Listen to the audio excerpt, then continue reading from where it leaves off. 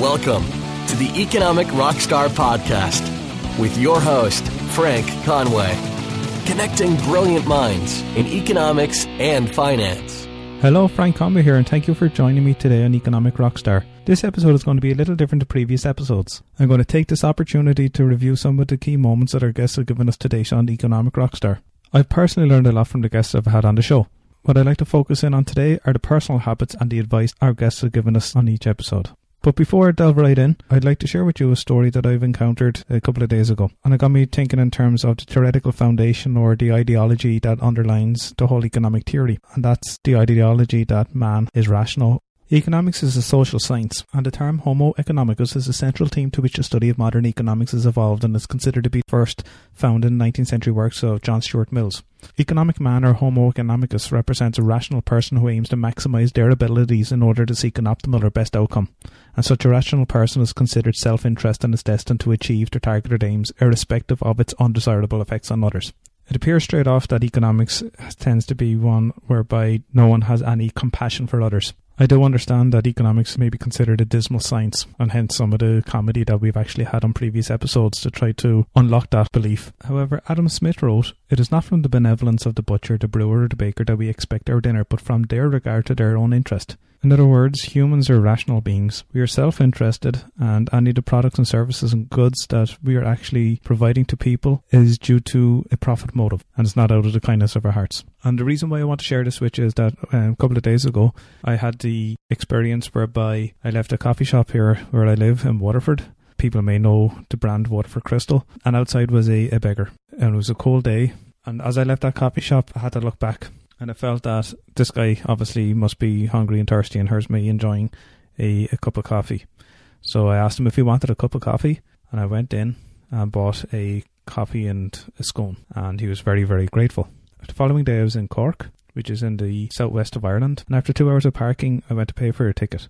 The ticket cost €4.40, but I only had €20 note. The machine stated it would not take €20 for any ticket that was billed for less than €8.80. There were a couple behind me, and I let them go ahead. I told them it wouldn't take €20, and subsequently asked them would they have change of a €20 note. The female, I never got her name, turned around, handed me €5 and said, "Happy New Year." Initially I refused. I said, "My wife will be down soon enough, I'll have the change." And she goes, No, take it."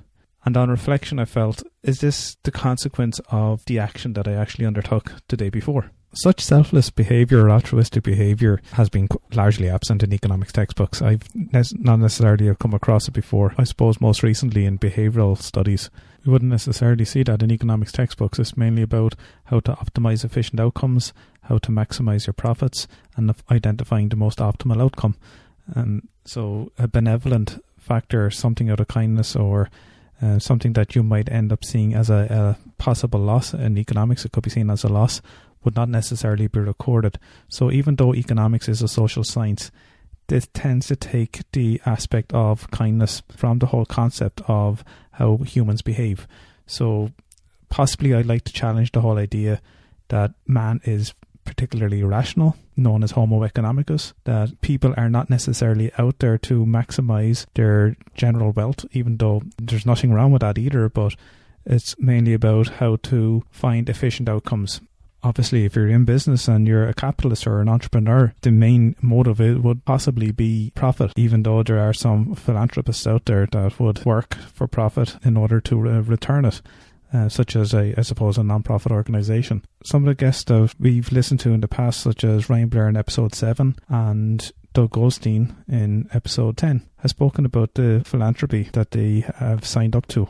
And I've noticed that in some of the interviews that I've actually held with my previous guests, that behaviour tends to come out a little by some of the questions I've been asking them, and I'd like to share them with you today. Hence this episode is called The Personal Habits and Advice of Our Previous Guests. And let's take a listen to some of them now.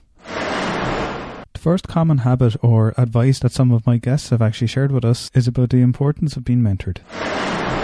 Episode 1, Jason Stapleton. I had kind of a vision in my mind of what I wanted my life to look like. And I had this dream of coming home and you know, being in with my family and spending my mornings trading and then coming up and eating lunch with my kids and then going out and playing golf or something like that. And I realized very quickly that that was not the life that I wanted, and that I was very much a people person.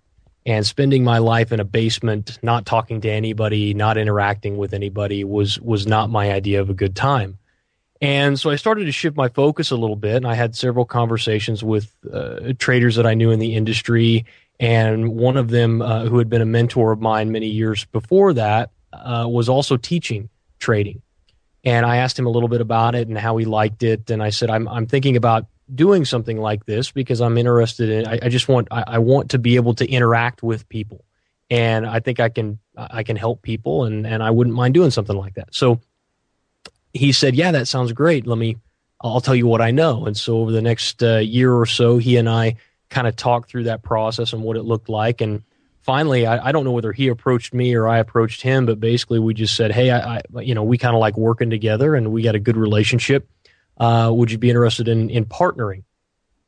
And through that discussion, Todd Brown, who's my business partner, he said, "Yeah." And so we kind of put together this little company that ended up being Trade Empowered, which is the company that I now manage with him. And we basically teach traders what we know and what we've learned, and kind of try and build a roadmap for people who are interested in doing it and doing it the way that we both did it. Episode 4, Jadreen Wooten. So I kind of have a unique style that a lot of people don't understand, but yeah, it's pieces of all my past teachers. I'm just a piece. I'm a collective piece of all of my former teachers. Episode 7, Ryan Blair. My stepfather, Bob Hunt, he taught me to be an entrepreneur, but he taught me even more than that. He taught me about, just being forgiving and, being a good person. He was a good man. Episode 9, Naomi Brockwell. And so I actually emailed him and I said, "Listen, can I have a copy of your slides? Because I really loved your talk." And it ended up, we met at his office and I asked him all of these questions that were just so intriguing to me. I was so curious about this topic. He gave me this giant reading list of all of these books, including, Hayek and Mises and Rothbard and all of these great texts. And I just went through and I read them all. So it was actually from him that he really got me so interested in this, and now we run this Austrian economics reading group together. Episode 10, Doug Goldstein. Let me tell you a great piece of wisdom. It's actually a bit of Jewish wisdom that comes from 2,000 years ago from the rabbis of the Talmud. And the sentence goes like this. It says, "Accept upon yourself a teacher, acquire for yourself a friend, and judge everyone favorably." And I think this is all three parts of that.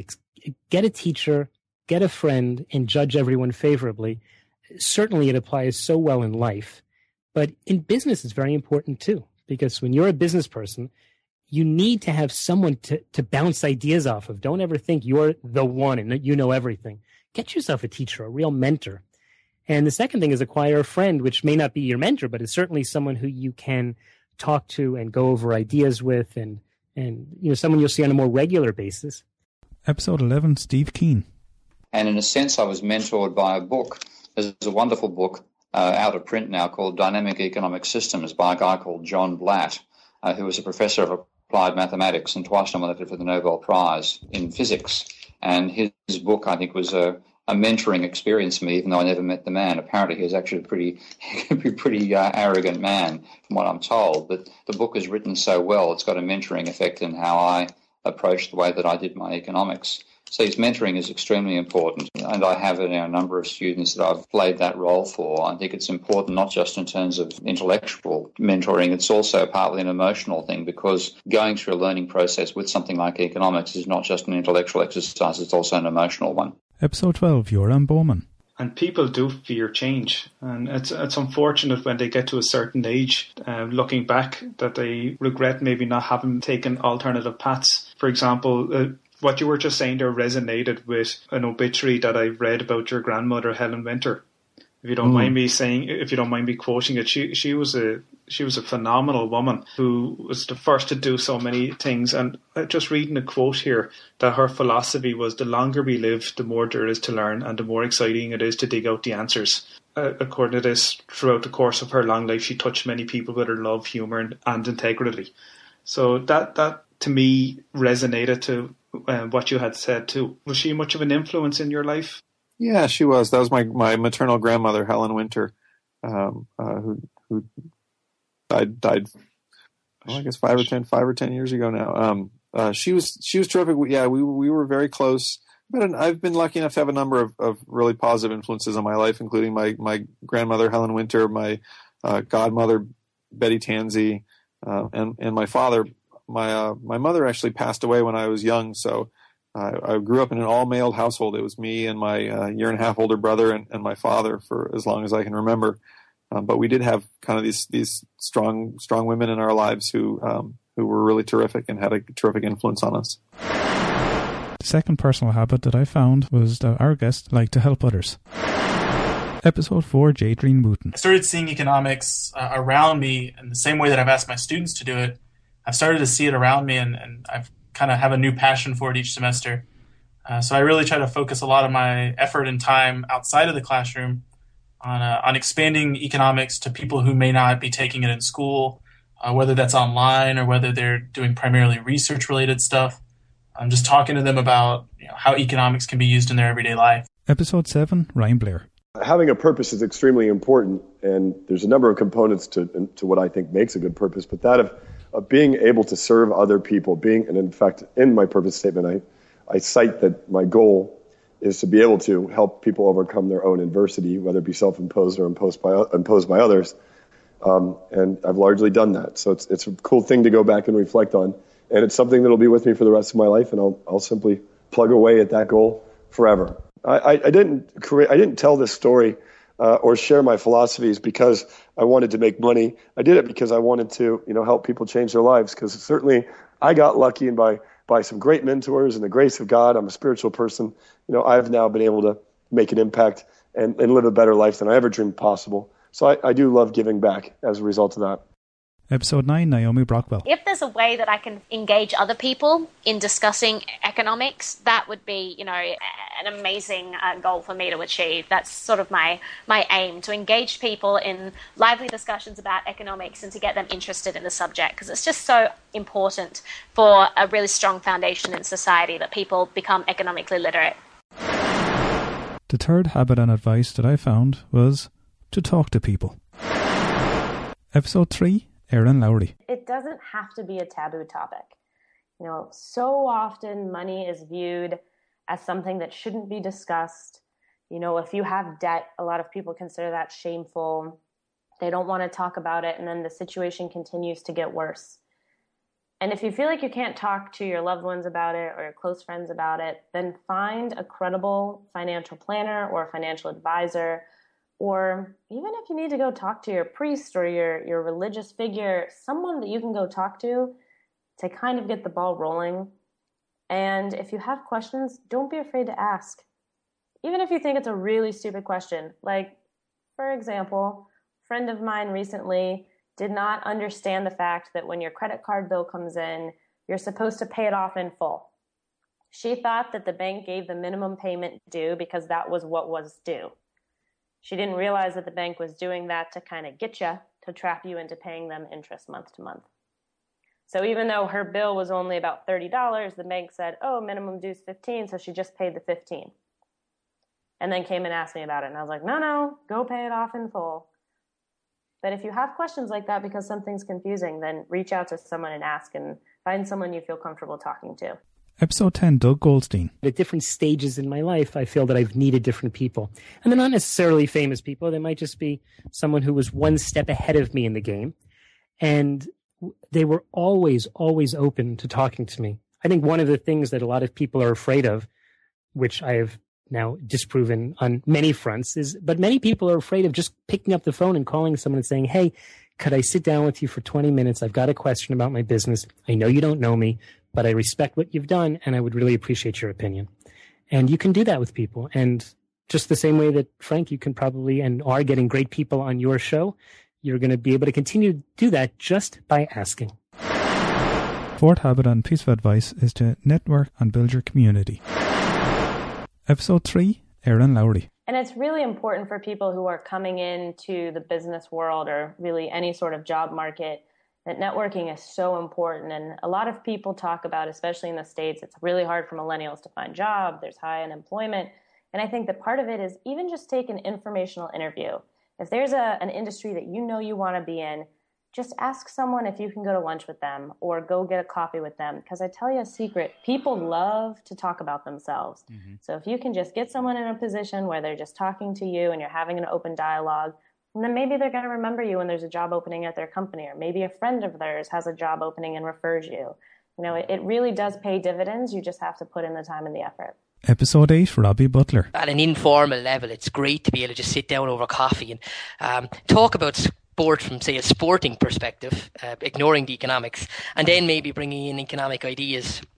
And, you know, some of our coffee meetings can be quite vicious, where people will, you know, completely dismiss what somebody is saying. But it's a good sounding board for ideas.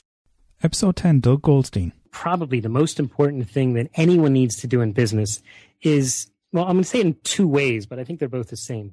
One of them is building your community, building a group of people that you can constantly be in touch with, because those are the people that you'll work with.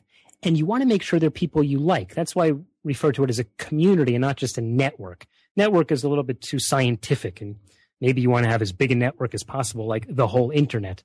But you can't work with all those people. But if you have a community, people you're close with, I think that's really how you will ultimately succeed. Spend a lot more time focusing on what you can give to people than on what you can get from them. And I believe that's the path to success. Episode 6, Andrew Heaton. And he'll just, give me all these views, and I can kind of play devil's advocate with him and really flush things out and kind of come up with my own opinion. So it's been great in terms of just intellectual development, knowing him. In terms of career development, there too, Gene gave me a leg up in the world of writing. He let me do book reviews for Barron's, which was a nice feather in my cap, and also paid my rent money for about 8 months, for which I'm very much indebted. So it was a good boon to me. Episode 3, Erin Lowry. My mom tells us to do something called asking for the order. And before I continue, I do have to say, my mom is a kind of person who can talk to absolutely anyone. Even if they don't speak the same language, I swear she can carry on a conversation with anyone. It's truly an amazing thing to watch happen. And I'm convinced if we ever dropped her in a forest that she would colonize a group of animals and be able to communicate with them. But she taught us something when we were kids, where if we ever came home from school or from a sporting event or whatever, and we felt that something had happened that wasn't fair, she said, well, did you ask for the order? And to her, that just meant, did you tell them what you wanted? Because if you don't tell people what you want, they can't read your mind. And the worst someone can tell you is no. And that's not to say that you should ask for things that you don't deserve. But, if say that you're on a basketball team, you're working very hard, and you're not seeing much playing time, ask the coach. Say, hi, coach, I'd like to go in the game more. Maybe you don't deserve to be a starter, but maybe you deserve 5 more minutes of play. Maybe he's just not thinking about it. And again, the worst that someone can tell you is no. And I think that learning that at a very young age has really helped me, especially in freelance writing, because I just ask all the time, oh, are you hiring? Oh, are you looking for contributors? And this really helped me with AOL's Daily Finance. Is I was on Twitter, and whoever I was managing their social media presence at the time tweeted an article at me. And I read the article, I responded to them. We got in a bit of a conversation back and forth on Twitter, and then I simply said, are you looking for contributors? And the response was, well, yes, we are. Send us your email. And, that little exchange has led to a job with Daily Finance that has paid out thousands and thousands of dollars. And it was also just great exposure for me in my writing and my blog. And that certainly wouldn't have happened if I didn't ask for it. Episode 6, Andrew Heaton. We had a mutual friend who put us in contact, and I went to a couple of events that he was speaking at, and then reached out and contacted him and just asked if he would, have coffee with me and kind of chat. And he was an incredibly nice guy, and sort of started inviting me to events, and we ended up hanging out. The 5th habit and advice is to create a vision and take risks. Episode 7, Ryan Blair. Don't get irrational, or don't allow short-term thinking to impact your long-term vision. Vision is just simply, you go out into the future and you say, all right, what do I see in my future? And you don't like the house you're in? Go out 5 years from now. Think of yourself with gray hair or grayer hair, or think of yourself at that destination point, and then ask yourself, what does your environment look like? What kind of house do you walk into? What kind of car do you drive? What kind of friends do you have? What kind of environment are you in? How are you contributing to people? What life moments are you looking back on 5 years from now, to today, and you're excited about? Did you go on a trip to Bali, or did you, donate 1,000 hours of your life to charitable organizations? Did you get to see your son graduate, or your daughter graduate, or your grandchildren graduate? And then, I use that method basically to paint the pictures that I want in my life. And then in general, my subconscious and my conscious then, has no choice but to pursue them, because I really fall in love with the vision. And I do that for my company. I do that for my elements within my company, my technology, my product portfolio. I mean, that's basically what I've done. Episode 10, Doug Goldstein. And I think the main thing that I learned was that when you're an investment advisor, you don't have any prophecy. There's nothing that you actually know about what's going to happen tomorrow in the markets. But what you do know, or what you should be able to do, is to educate your clients about how to responsibly take care of their own money. Episode 1, Jason Stapleton. One of the things that you want is you want to own your life. One of the things that traders who come to me are all of them are trying to do is they're trying to gain some sense of freedom in their life, whether it's financial freedom or freedom from a dead-end job, or freedom from a boss that they hate, or they're just trying to create for themselves more freedom. But what they end up doing is they end up shackling themselves to somebody else and somebody else's system and somebody else's signal service, or whatever the case may be. And so I think that that quote, while not directly related to trading, has some real correlation there. One of the things that I have always said is know where you're getting out before you get in. Know where you're going to have stops, know where you're getting out if you're wrong, and know where you're getting out if you're right. Be able to define those before you put any money at risk. Because once you put money at risk, it's like you're wearing goggles, like beer goggles. Episode 7, Ryan Blair. And so a lot of times you have to be willing to risk it all. And a lot of times you have to be willing to walk away from a deal. And that, part of the negotiations, for example, in a recent contract I was negotiating, there was a sum of money that was due to be paid of something like $13 million. And I said in negotiation, in the event that we have to pay that, we're not doing this deal. And I was prepared to walk away, and the other party wasn't. And as a result, I ended up having a favorable negotiation at that time. And it was rightful. But I was prepared to walk away from the deal. And if you're not prepared to walk away, and the other party knows that, then you're going to be out negotiated in many cases, or simply you won't get the best result possible for you, your family, and your shareholders, which is what's most important in a business negotiation. Your family, your shareholders, your employees, your customers, the stakeholders. Episode 10, Doug Goldstein. Every move must have a purpose. All too often, amateur investors and amateur chess players, they kind of move around because they can't quite figure out their strategy, and they want to, either they have to do something, because in chess, when it's your turn, you have to move.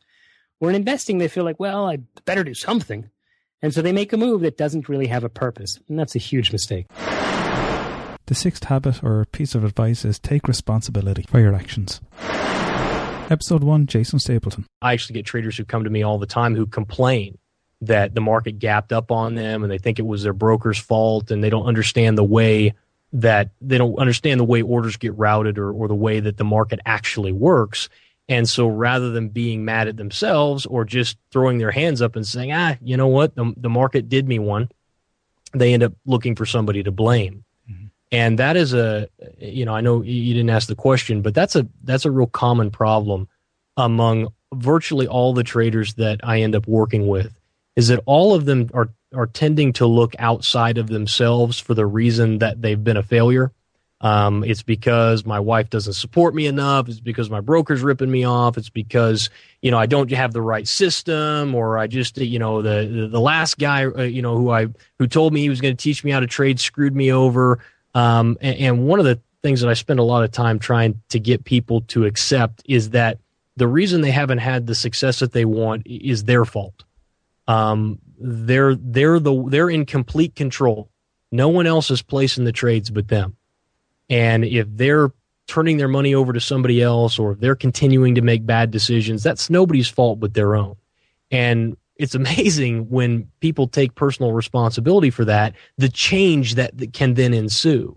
And so, but yeah, there's a huge problem with, I think we as human beings don't want to admit that we're the problem. That the fact that we're fat is not because McDonald's has greasy cheeseburgers. It's because you like to roll through there 3 times a day. Mm-hmm. And so the sooner you can admit that you're the cause of your problem, the sooner you can get to the solution. Episode 7, Ryan Blair. The path is all math, which in essence means that you're reverse engineering or you're finding the mathematical equation to the result that you're looking for. And that could be a result of, to fix any deficiency in your life or to improve something or, whatever that is, there's generally a mathematical path to it. And that could just simply be the number of steps in a formula or the amount of time that it takes for you to get the result that you're looking for. And I look back at a lot of my decisions, reflecting on them and say, hey, maybe I didn't make the right decision, meaning there was another decision that would have been better. And maybe I didn't know of that decision at the time, or maybe I did, and I made the wrong decision because I had the wrong facts or the wrong, perhaps, intentions or emotions or whatever it was in the decision process that made me fail to make the right decision.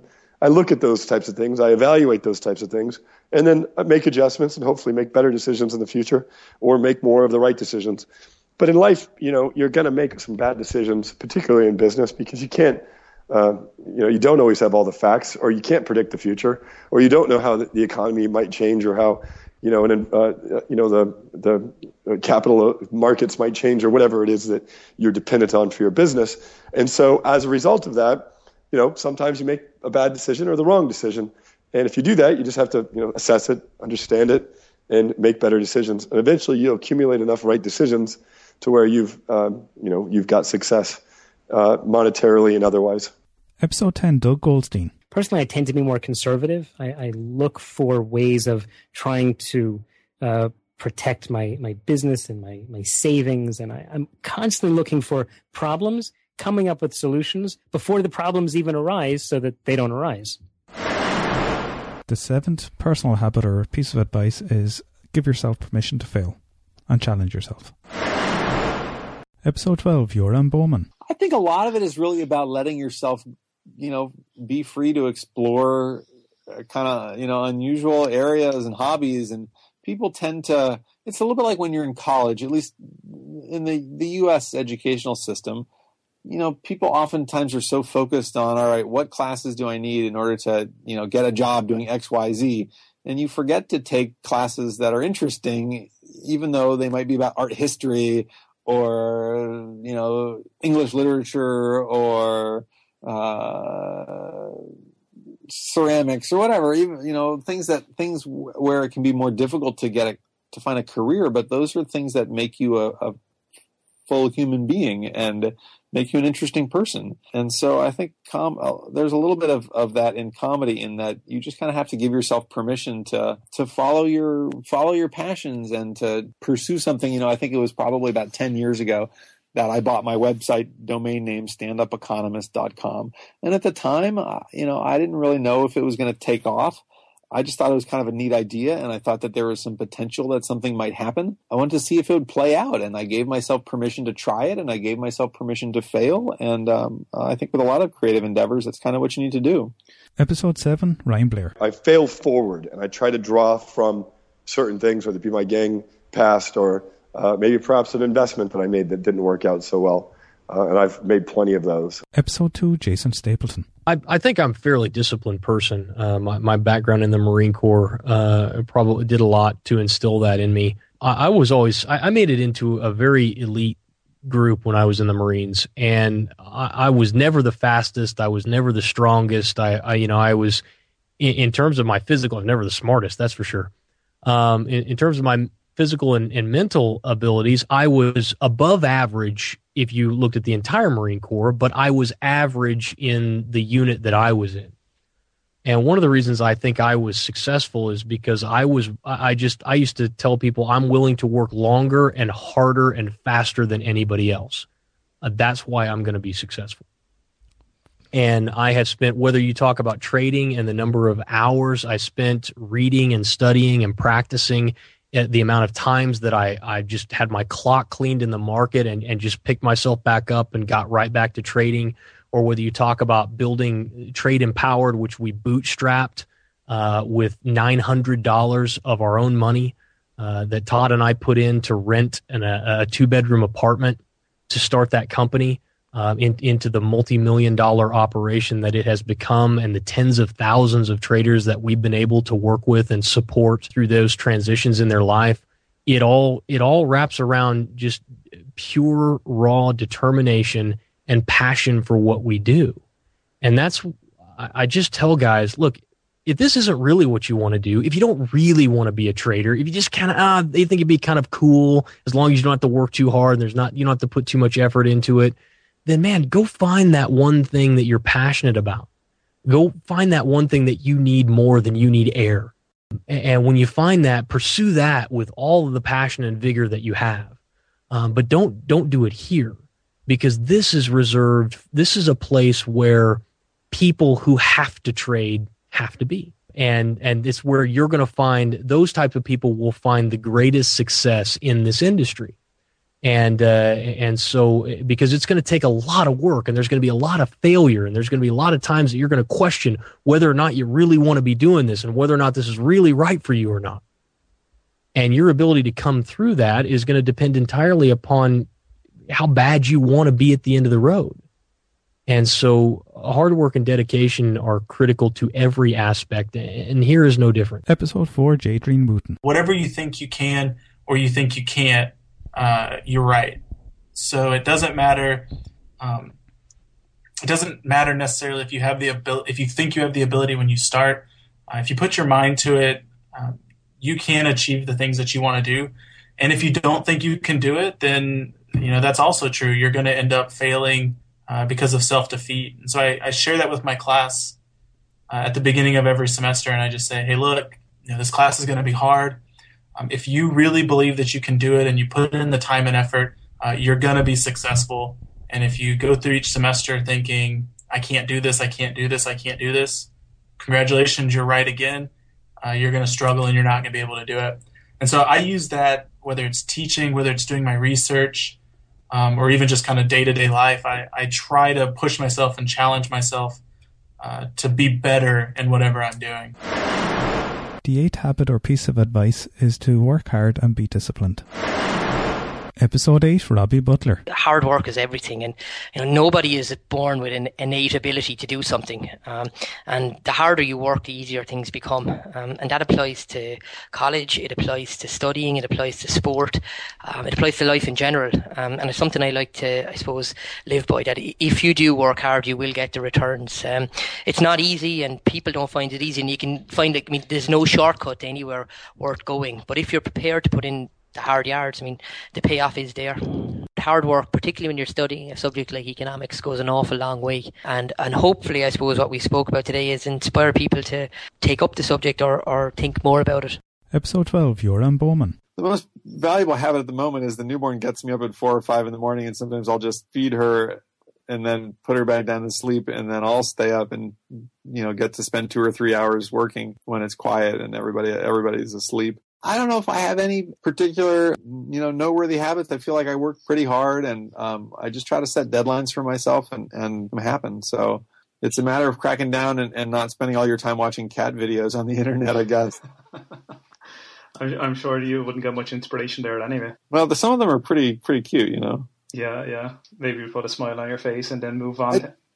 I do have something that I've gotten into that I like. So, we have a lot of coffee shops here in Seattle, and there's one up the street from where we live that it's called Lighthouse Coffee, and it's a serious coffee shop, which means that they don't have Wi-Fi. And what I've gotten in the habit of doing is going up there often with my baby strapped onto my chest, because she likes to nap at the coffee shop. She likes the noise and stuff there.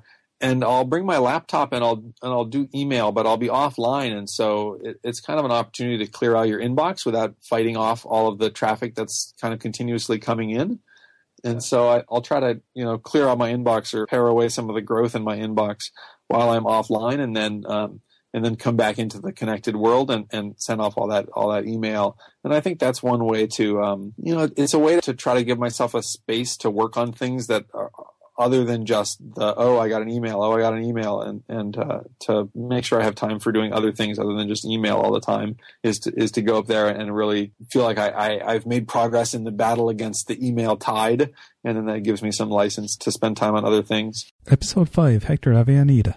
Growing up, again, I always told myself that I was going to do whatever it took to make sure that I was successful in life and to make sure that I got out of that poverty that I had seen as a child. But I went to college, I was an honor roll student, got straight A's, taking advanced courses because I thought that that's what I had to do to become this success in life, right? I graduated high school, was the first in my family to graduate high school, went off to college, and I had a very hard time initially, but I pulled through. Episode 2, Jason Stapleton. The real trick is the discipline piece. And most people, there are a huge number of people who do not have the commitment level necessary in order to play the game at this level. Because the problem is, when you're learning how to play football, there's a peewee league, and then there's a high school league, and then there's a college league or university league, and then there's a semi-professional league, and then there's a professional league. And at each stage of that, you've got people of like skill level or like, not necessarily like talent, but you're all coming up together. And you'll have natural people who are really good, but you get to learn the game competing against people who are of equal skill as a whole. It's not like that here. In trading, I don't care what you're trading, you're going to go up against people who do this to feed their families. People who have millions and millions and millions of dollars in bonuses and commissions riding on their ability to extract money from the market. And if you're a part-timer, if you're a guy who's like, I think I'm going to try and get this trading thing down, you're finished. Don't come into it. Give your money to somebody else. Go find that one thing that you're really passionate about and pursue that. Because if you come into this arena with that attitude, you're going to get squashed. There's just too many people who are really, really good at this. And it takes a constant, diligent effort in order for you to be successful. On top of that, you have to have the mental discipline and the fortitude to follow a plan even when the walls are coming down around you. And most people without some sort of support network or support mechanism can't do that. Episode 7, Ryan Blair. I've adopted that philosophy, seize the day. And I guess one important thing for people, the listeners, to hear is, success is about beliefs, which are the things that you believe in. It's about your philosophies, which, are your beliefs in action, your values, which are another form of action, and it's also about your skills. And so if you just work on all those things, you'll become successful. And that's pretty much it. And if you're a good person and you have good values, you'll become successful and you'll be able to have gratification and you'll be able to have fulfillment. And it's pretty simple when you break it down like that. And that's really what I've been able to do, having been mentored by some great people. I'm an idealist. I like to make things as good as I possibly can. And, I also ask a lot of questions. I ask a lot of questions of myself. Am I doing the right things? Am I making the right adjustments necessary for me to achieve the result that I want? I ask myself the question, why not? So if I want, a vacation and I can't afford one, then I go, well, why can't I afford one and someone else can? And, and generally there's a reason for that. Maybe you haven't properly saved or you don't have enough income coming in or whatever the case is. If I want a new car that I really would like to have and I can't afford it, I'll ask myself, why not? And eventually, I ask that question enough times and I got the new car or I got the vacation or I got the houses or I got the stuff that I wanted. The 9th habit or piece of advice is don't settle, choose adventure and fulfill your potential. Episode 2, Jason Stapleton. There are no shortage of, and Frank, I'm sure you know this, because you're an entrepreneurial guy and somebody who is, kind of sticking his neck out with the show and everything that you're doing.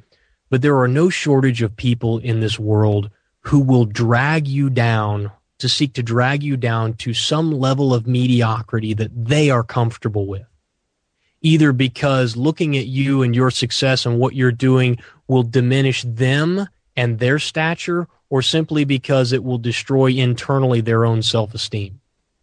And you have to fight that with everything that is in you, because at every step of your journey, at every failure, there will be people there with the best of intentions seeking to rub dirt in that wound and say, well, you know, I tried to warn you, tried to tell you that this wasn't going to be a good idea. I don't know what you're doing. You should have heard when I decided I was going to leave my job overseas, where we were paid very, very well. And I said, yeah, I'm going to go home and be a trader. And I knew I was taking a pay cut to go home, because I didn't have the capital yet to be able to recoup the total amount of money that I was making in my work overseas. And people said, you're nuts, man. You're crazy. You leave this job, it's going to take you forever to get back on contract. You're never going to be successful at this. And I just said, you know what? I'm already successful. I know what I'm doing. They're like, whatever. You know, they didn't want to see me get out of that business, that lifestyle, and go and achieve, a dream of mine. And they weren't doing it out of malice or out of spite. They weren't bad people. They were friends of mine. They were doing it with the best of intentions. But you're going to come into contact with people that are going to challenge your resolve, and they're going to do it with the best of intentions. They're going to cause you to question. They're going to cause you to, to blink, and you have to cut away from that. Don't allow that. Most people in life settle for some level of mediocrity between total failure and their true potential. They just settle in life. I guess. And if I was gonna say something to your listeners, I would just simply say, don't settle. I don't care what it is you do. Don't settle. Be exceptional at what you do. That's it. Episode 12, Joran Bowman. I think that I made a decision a few years ago to, when I had choices in front of me in terms of life choices, that I was going to choose the path of adventure. And that's turned out to work really well for me. And I think that it's something that could work well, for many other people as well. And I think it's something that, there's this constant pressure in life that you're not good enough. Maybe you have a PhD in economics, but you're not a professor at Harvard, or, things like that. And I just, for a while now, have been lucky enough, and I think many people are in a similar position. I'm lucky enough that, I'm doing all right with my income and my living, and I'm in a position where I can take some chances, and I don't have to, pursue the resume builder, and I don't have to take the conventional path. And I think that's true for a lot of people. I think if a lot of people stop and kind of, look in the mirror, especially college educated folks, I think that they're kind of, in many ways, they're already winners. And when you're already a winner, then you can afford to take some risks and take some chances. And that's, I think, where that idea comes from, that I like to choose the path of adventure. It started with going to the college I went to was a small liberal arts school. It's actually most famous as being the place that Steve Jobs went to for a semester before he dropped out. Reed College in Portland, Oregon. I wasn't sure I was going to like it there, but it was the adventurous choice. And so that's what I did. And I ended up loving it. And comedy was an adventure, and that's turned out pretty well. And it's not like all the adventures work out, but enough of them do that I'm happy to continue pursuing that path in life. Episode 7, Ryan Blair. I think the most important thing that I try to show people is that opportunity exists all around you if you're looking for it, and if you train yourself in how to see it. So start there. I was sharing with a friend, I have this wonderful garden that I've been working on, and it's a kind of a passion project of mine. And I said, if I sat in this garden, I could probably find an opportunity to become an entrepreneur to some degree or another, and be successful. It's just a matter of sitting in the garden and thinking about it and looking at the opportunity. Now, my passion is not entrepreneurial gardening, but that said, if that's something somebody's passionate about, then they could very well create a great business around that subject and have a level of fulfillment that they're probably not having now. Episode 9, Naomi Brockwell. You know what? I love quotes. I love affirmations. I use a lot of them. I am a subscriber to Louise Hay's daily positive affirmations and a bunch of mailing lists. I just really like people who are inspiring, and I like reading their biographies. And I guess a mantra that I would live by is that I think we really underestimate what we can achieve. And if we can remember that so much more is possible than we may think, I think that's a good way to live, because it just encourages you to press your boundaries and explore new horizons and really see what your potential is. Really try to fulfill your potential. I think that's the greatest thing that a human can do. I think that we just try and figure out what our potential is and try to achieve that. The 10th habit or advice is be careful who you listen to. Episode 2, Jason Stapleton. Shut off the noise. You don't need to, let me tell you something. You don't need to watch CNBC or Bloomberg. You would probably do a good job of, you could probably fade those news organizations and do just fine. Episode 4, Jadreen Wooten. Even though Jim Cramer's often wrong, there are a lot of people who don't know finance that are investing in Jim Cramer. And it's kind of scary knowing that these guys aren't that accurate, but because they're displaying this level of confidence, it's people are buying that. People are buying that confidence on television.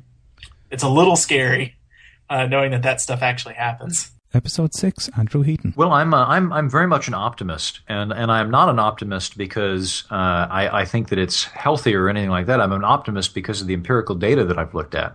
And when you look at any of these situations where you have people crying doomsday scenarios, there's two things to keep in mind. One, it's always going to get more attention and generally more popularity to be the doomsday prophet than it is to be the one guy in the room going, no, things are probably going to be okay. That guy's not really going to get a lot of media spotlight time. He's not likely to get a lot of, jeering crowds with pitchforks and things to go take care of the monster. But oftentimes that person's right. The 11th habit and piece of advice is to read. Education is important.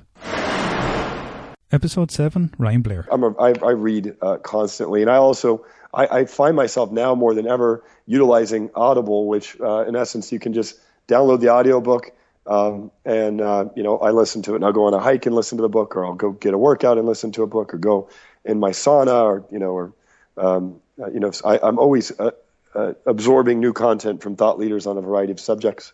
What I try to tell people is you can do so much in 2 years, and certainly I'm living proof of that. So, yeah, I did find a learning strategy, which for me it was auditory learning. I would play, much like this program that we're on now, I would play programs, I would find audio tapes. This was prior to the internet's mass population, and certainly the use of audio on the internet had not yet been commercialized. So we couldn't go to YouTube, or we couldn't go to audible.com or some of these other different services that are out there and listen to audio tapes, or Skype, or the variety of programs that are out there, and podcasts like this one. Mm-hmm. Those weren't available. So I would get tapes, and I would listen to the tapes over and over and over, and I would listen to them while I was sleeping. And I would listen to tapes like on vocabulary, on science, to fill the gaps of education. And because I knew I wanted to be an entrepreneur, it was really easy for me to then associate learning with growth as an entrepreneur. And I became a voracious student. I still am constantly learning and growing and educating myself, both through seminars, through surrounding myself with thought leaders and very creative people, and then as well as scouring the internet for articles so that I can learn. So I became a student, and I still am a student, and I guess now I'm a student and a teacher. Episode 4, Jadreen Wooten. You'll be successful in this class, you'll be successful as an adult, and you'll be successful in life if you just read. And I think that's important for teaching, for teachers, for researchers, for any learners. Dedicate time in your day to reading. It doesn't have to be academic. It can be just books in general. And I think reading is kind of one of those lost arts and probably one of the sad parts about digitization is that we're not dedicating the same amount of time to reading that we used to. So I think the more you read, even again books that aren't academic, you can see applications to maybe what you're teaching in a book in Moby Dick. I can find labor economic topics in Moby Dick. I can find scorecasting, which isn't about economics initially, but then when you read it, you realize, hey, there's a lot of loss aversion, a lot of stuff in here. So I think reading is important for teaching, for coming up with research ideas, and even for learning economics. It starts with reading, so you can get better at just about anything just by reading. Episode 8, Robbie Butler. So because we all learn in very different ways, we need to teach in such a way that tries to capture or tries to hit as many forms of multiple intelligence theory as we possibly can. I suppose from a teaching perspective, something I find as a teacher is I constantly try and update the material that I teach, because I find I go stale very quickly. And in terms of a research perspective and trying to get research done, that doesn't always sit well with that. Now, I try and incorporate the research into my teaching, particularly with the sports economics and getting stuff, out there and potentially published. But I think, and I'd advise that to anybody that's teaching, be it undergrad or postgrad, whatever, is, to try and keep the material as current as they possibly can. Not even for the sake of the student, for the sake of yourself, that you do go stale and, it does become routine and quite monotonous. And to avoid that, to escape that, to try and, keep stuff sharp. Episode 10, Doug Goldstein. When planning for a year, plant corn. When planning for a decade, plant trees. When planning for a life, train and educate people. Love it. Follow that. Think about that, apply that to your life. And if you want to be a long-term success, start with education. Episode 9, Naomi Brockwell. Yeah, I hope that this sort of provides a bridge for people who don't really understand these issues and those who are very economically and technologically literate. I hope to provide that sort of a bridge through videos, because I think it's a very engaging format.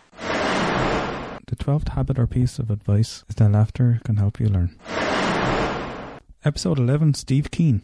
In Economics Deserves Comedy, I got approached by a cartoonist, Miguel Guerra, to produce a cartoon book of debunking economics. And he's got himself and his wife, Susie Diaz, who's a layout artist, working with a blogger, a Canadian blogger called Genevieve Tran. And they're going to write a book, or they call a graphic novel version of Debunking Economics, with the first issue being on money and the overall title being Crash, Boom, Pop. And Miguel draws to Marvel comic standards, and Genevieve's a great writer as well. So I expect to see a lively visual explanation of the critiques of economics and alternative ways to think about it and how money's actually created and so on. That I think will be a lot more accessible than Debunking Economics, even though I tried as hard as I could to make that easy to read. It's still, a very challenging and a very heavy, very text-heavy book. So here's a chance to try to make the critical views on economics accessible through a cartoon book. Episode 12, Yoram Bowman. Comedy is a fun way to make economics more accessible, and an intro that's going to get people to the point where, where they're interested enough that they're gonna read the textbook.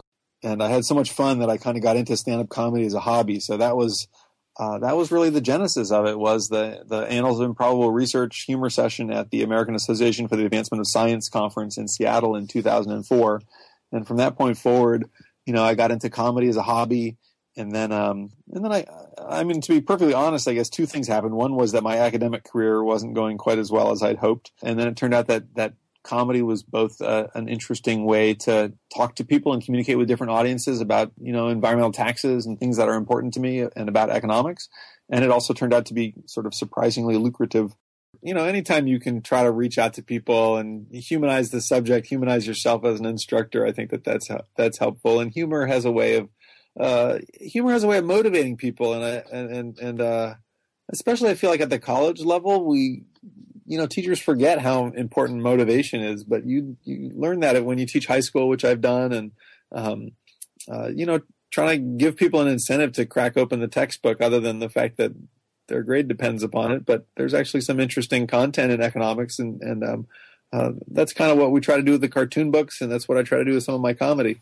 Episode 6, Andrew Heaton. And on top of that, the other thing that I think humor is great about is if, let's say, you've got a huge Hayekian proponent and you've got a huge Keynesian proponent, they might otherwise argue. And when you start arguing with somebody, your adrenaline level shoots up. Just on a biochemical level, you become much less able to hear what they're saying because you're taking a defensive posture.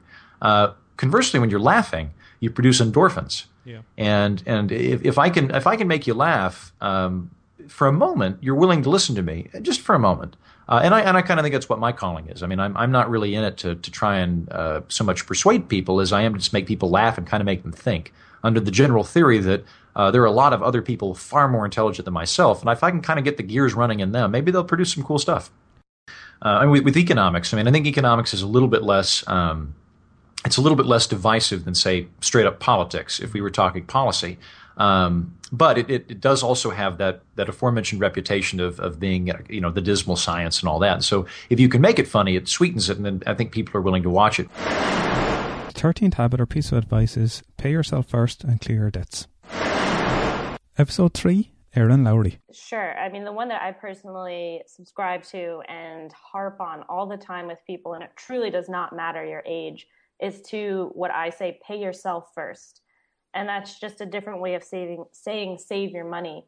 But ultimately, I think a lot of people are in more of a habit of paying all their bills, doing everything else that they have to do in the month, you know, the grocery shopping, the entertainment, the little things that pop up here and there. And then at the end of the month, people think, oh, I have a little bit left over, let me put it in savings. And I would really like people to reverse that mentality. And as soon as you get your paycheck, the first thing that you need to do is pay yourself. And, you know, I get a lot of eye rolls from people that are also millennials, especially the younger ones, because I say, oh, I have so much debt. I have all this stuff that I have to pay off first. I'm young. I don't make much money. Like, why would I bother saving right now? And I say, even if it's only $2 out of every paycheck, just get in the habit of doing it. Even if you're just putting it into a jar on your desk, although really it should be going into a savings account so you can be getting interest. But regardless, it just is building the habit now so that when you get a better paying job or you get a raise at work or you get a promotion or you even get a job after college that isn't just working at Starbucks or being an usher at a movie theater, you know, that's when the habit's already there and it's going to be much, much easier for you to continue saving. You know, if you wait until you're 28 to 30 when you're making a little bit more money, the debt doesn't feel quite so burdensome, then you might not have the mentality and you've lost a lot of years of accruing compound interest. You also might not have started saving for retirement as soon as you can. So I always tell people, pay yourself first. Episode 5, Hector Avellaneda. So for anyone who is going to college or who is thinking about going to college today, I would say, you know, do some real research and figure out, you know, what pay expectations you will have upon graduation. And with that said, make sure that, you know, if you are going to go to college, major in a degree that will be able to sustain your way of life that you want to live. And if you don't want to major in something like engineering or computer science or computer development, because that's just not what you're passionate for, then don't take on any student debt. It's as simple as that. Episode 10, Doug Goldstein. I tend to be an anti-debt person. The mortgage, I think, is the best debt you can have, but it's still evil in my eyes. But the worst debts that people have, I mean, the very worst ones might be personal loans or payday loans. But there are car loans and there's credit card debt, and you have to get rid of all that stuff as soon as possible.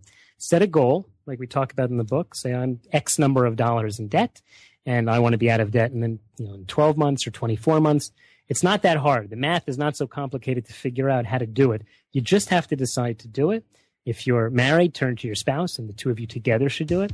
Episode 7, Ryan Blair. I have a quote that I say, the path is all math, which in essence means that you're reverse engineering or you're finding the mathematical equation to the result that you're looking for. And that could be a result of, you know, to fix any deficiency in your life or to improve something or, you know, whatever that is, there's generally a mathematical path to it, and that could just simply be the number of steps in the formula or the amount of time that it takes for you to get the result that you're looking for. But understanding the math behind things is very important. Thank you for joining me on Economic Rockstar. Would you like to be part of the Economic Rockstar community? Get free access to webinars, extra content and updates on free podcast episodes. Well, why not head over to economicrockstar.com and sign up to get access to this exclusive content. Only available to Economic Rockstar subscribers. See you next time.